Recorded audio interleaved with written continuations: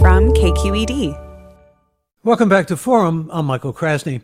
National Institutes of Health Director Francis Collins told Congress yesterday that no safety standards will be compromised as the government evaluates the 3 COVID-19 vaccines that have advanced to phase 3 clinical trials. His remarks came a day after a group of pharmaceutical companies made a similar safety pledge and after Astra-Zeneca halted its vaccine study when a participant became seriously ill.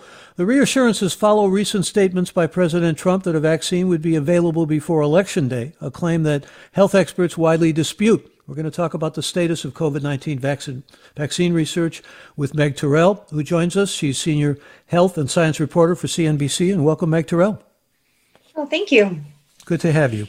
Let me begin by having you sort of trace for us or connect for us some of these things that have come together. I'm talking specifically about the testimony yesterday by Francis Collins, the head of the NIH, and the other things I mentioned. A lot of this caution now, especially 9 companies coming together and making a pledge, which we'll talk about as well, that they will put science first. A lot of these were pretty much motivated by trying to politicize the virus in many people's minds. I mean, that's at the heart of it, isn't it?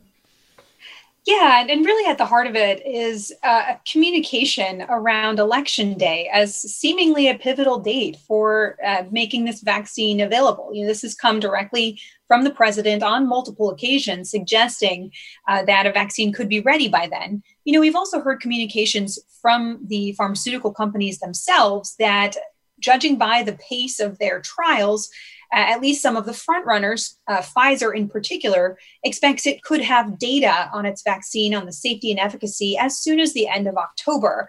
And then this was compounded by a letter that the CDC sent to governors, urging them to make sure they're ready to distribute a potential COVID-19 vaccine by November 1st. And so this sort of fixation on Election Day as being tied to the availability of a vaccine has created a lot of concerns around political motivations and not the science driving the pace here. And so these companies came out issuing this safety pledge, which they called historic, and many people saw as, wow, the pharmaceutical industry is the one reassuring us, and they're not exactly the most trusted industry in the country. Yeah, it's a great irony when you think about it, because they aren't trusted as an industry, and yet they put out this joint safety announcement. It's not only pharmaceutical companies, but there's some biotech companies involved in this, and a lot of this was also set off by Astra-Zeneca, which I alluded to in my introduction. There was a pause in the clinical trials over in the UK with that company because, and they were in the later stage of testing because a participant got ill. A participant got a neurological illness, and they don't know if it's necessarily related. But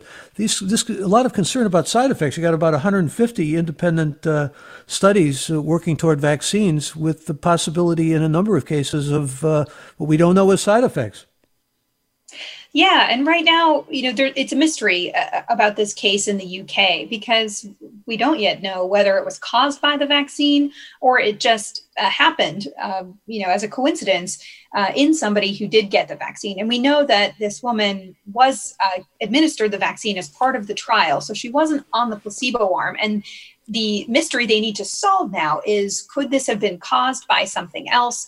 Were there symptoms that happened before she was given the vaccine? Those things would point to it not being the vaccine, but that's what needs to be worked out before this trial can restart. And so a lot of eyes are on that in terms of understanding the safety of that approach. Yeah, at this point, we just don't know, but it's a serious neurological element, transverse myelitis. And Dr. Fauci weighs in how on this? He says we can't have this vaccine until it's proven, and that's unlikely before the election? Yeah, he told Judy Woodruff in an interview earlier this week that it was unlikely to be before November 3rd, and a direct question from her about that. He has consistently said he expects November or December by the end of the year, if we're lucky, to see if one of these works and is safe. And so on the AstraZeneca event, he's characterized it as something that's not necessarily surprising. These are trials of tens of thousands of people. And so these rare events will happen. And the trials are just paused as an investigation happens to determine if it's related to the vaccine or not. If you've just joined us, we're talking to Meg Terrell, who is Senior Health and Science Reporter for CNBC. And if you have questions about the search for a vaccine, or if you have some statement you want to make or an opinion you want to share, you can give us a call now, and we invite you to do that.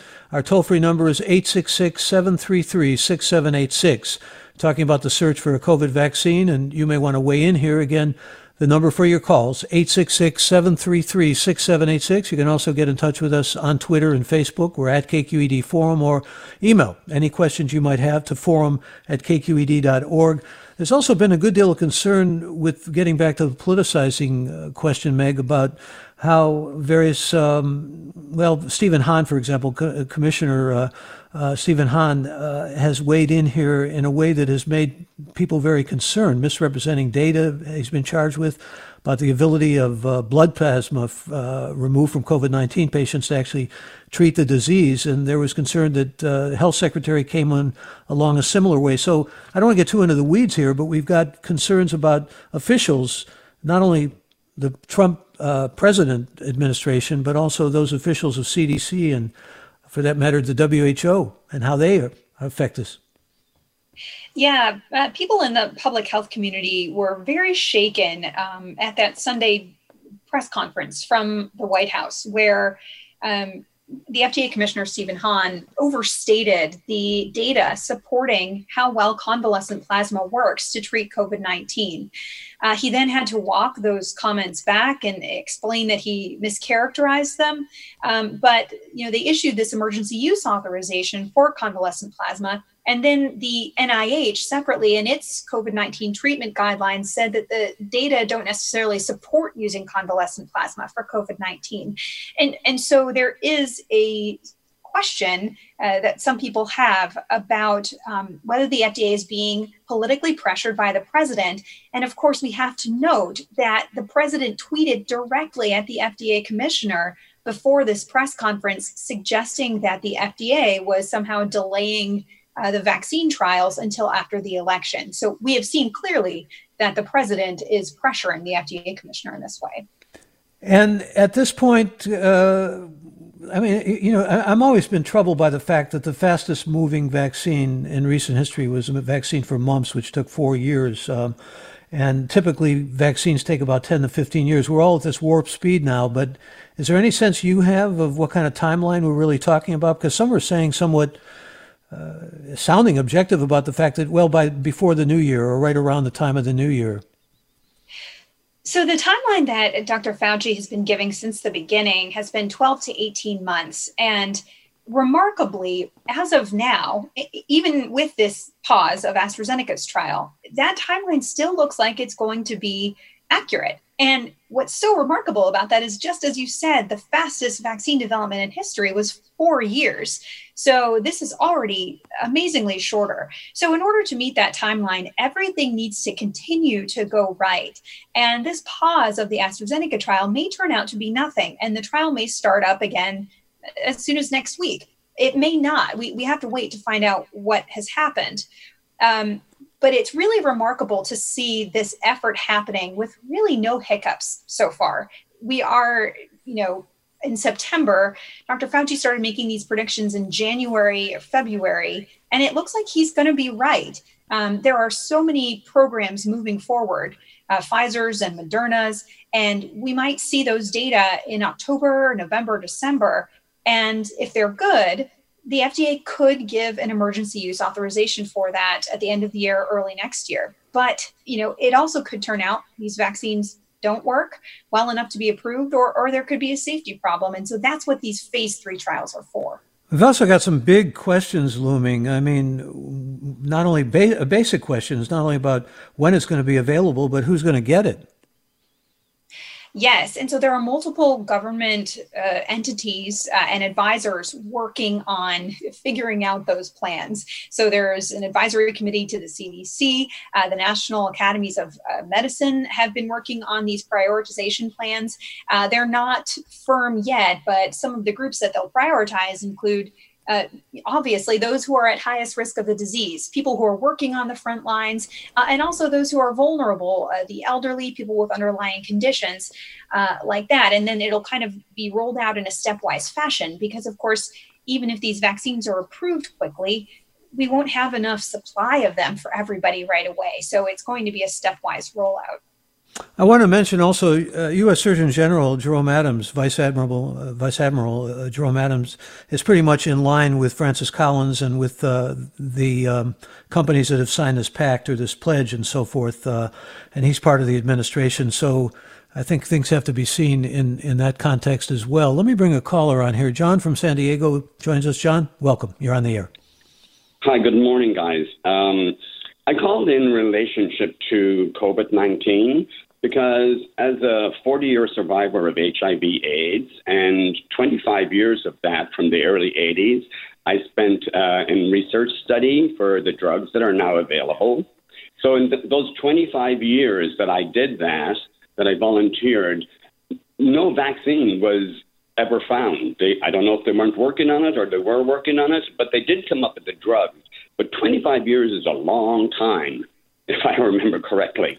And for me to hear this right now about this vaccine and an election and all this rush, it is very, very disturbing to me to think that people could swallow that pill. And I've swallowed many pills. John, I understand your concern. I think a lot of people share that concern, especially those who are waiting for an AIDS vaccine that didn't arrive. I mean, there have been some great breakthroughs in terms of dealing with the AIDS virus, but and HIV. But at this point, you want to comment on this, Meg? Yeah, I mean, it's such a great question. And Dr. Fauci actually just talked today about experiences with HIV as really a warning to be humble about this pandemic. Because at the beginning, of course, people downplayed the potential damage that could be caused by that virus. He didn't bring up the concern that you do hear from many people that we don't have a vaccine for HIV. And it's not because people haven't tried. I have been reading this great book by a science correspondent, John Cohen, who wrote about the original attempts for an HIV vaccine. I believe it's called Shots in the Dark. And, it really shows that at the beginning, they were so optimistic that it would only take 2 years to get an HIV vaccine and then 4 years. And it kept getting stretched out. So your frustration is shared by many.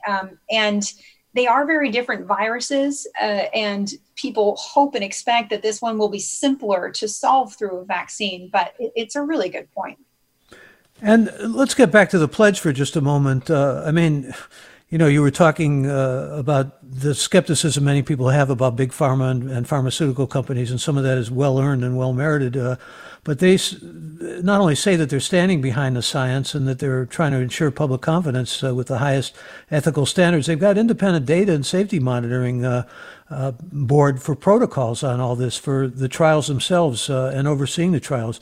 Actually, the government, as opposed to the companies, doing a lot of that oversight. I just want to mention that because I think it's an important fact in all of this trust with the pharmaceutical companies. Let me read a couple of comments coming in. A listener writes, by sowing distrust on all fronts regarding the virus, the president's worst legacy may be the widespread public distrust in the ultimate vaccine, even if it is actually safe. And another listener tweets, I trust the American pharmaceuticals are safe. The only problem I have is with their price. And let me bring another caller on. Ann joins us. Ann, welcome. You're on the air. Yes. Hi, Michael. Am I understanding from this that the federal government is going to be asking the state governors to distribute the vaccines and that the federal government is not preparing a plan for a national distribution? And then the second part, does the federal government expect the states to pay for distribution? Yeah, both good questions. And Meg, actually, the CDC has asked governors to fast-track licenses. You want to talk about that? Yes, it's a really good question, and it really highlights a problem that we are going to face, which is that our local public health departments don't have the funding that they need necessarily to be able to implement this. It's such a huge scale. So the CDC has asked governors to essentially fast track any approvals that need to be made in order to facilitate the distribution of the vaccine. And it's kind of the way our health system works in this country, which is, we do have obviously a national federal government, but then our public health is really done at the local level. So states are sort of in charge of what goes on. And there's been criticism of that system throughout the whole pandemic because, testing is left up to states So there's been a criticism that we don't have a national testing strategy. I know the administration would push back against that, but yes, this will be sort of implemented at the local level. And let me thank Ann for her call. Another listener wants to know, or writes, I'm wondering how much should people worry about long-term effects for any vaccine that comes out. Some thoughts on that, Ann Terrell? Meg Terrell, excuse me. Sorry. Oh, no, that's all right. Last caller was Ann. Yeah. Sorry. It's another good question.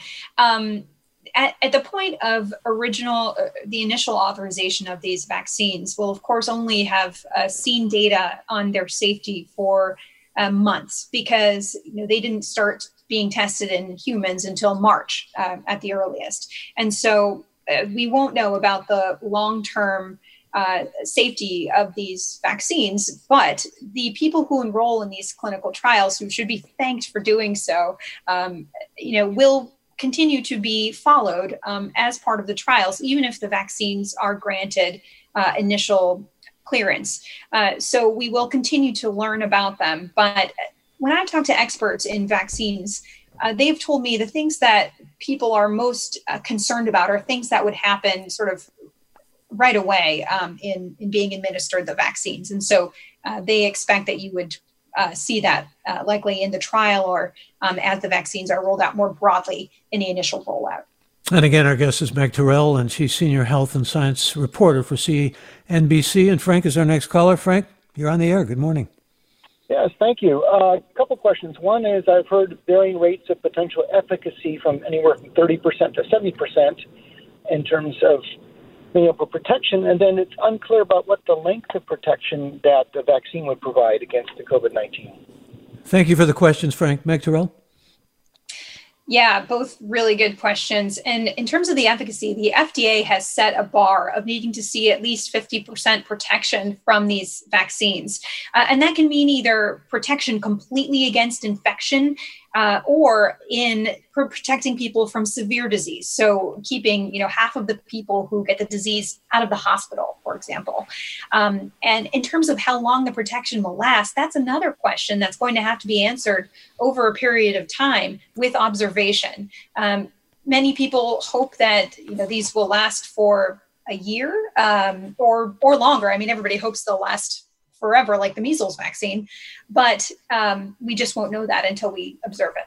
Well, we're also going to have to wait to the verdict on Astra-Zeneca, and a listener clarifies a point on that, writing, the problem the test subject has is an inflammatory illness, not a neurological illness. The inflammation just happens to be of the myelin of nerves in the spinal column. The fact that it's an inflammatory condition makes it plausible that it was caused or abetted by the vaccine. Thank you for that, because often what we're hearing are neurological problems, and this is a spinal cord problem related to inflammation. That is an inflammation of the nerves. Thank you so much for joining us, Meg Terrell. Good to have you with us on this segment of Forum. Appreciate it. My pleasure. Meg Terrell, again, is Senior Health and Science Reporter for CNBC. And thank you, our listeners. We wouldn't be here without you. We're here with you Monday through Friday, 9 to 11. And always invite you to let us know what you think about what you hear on Forum or would like to hear on Forum by emailing us, forum@kqed.org. And for all of us here at the Forum program and at KQED Public Radio, I thank you for being a part of this program, and stay safe. I'm Michael Krasny.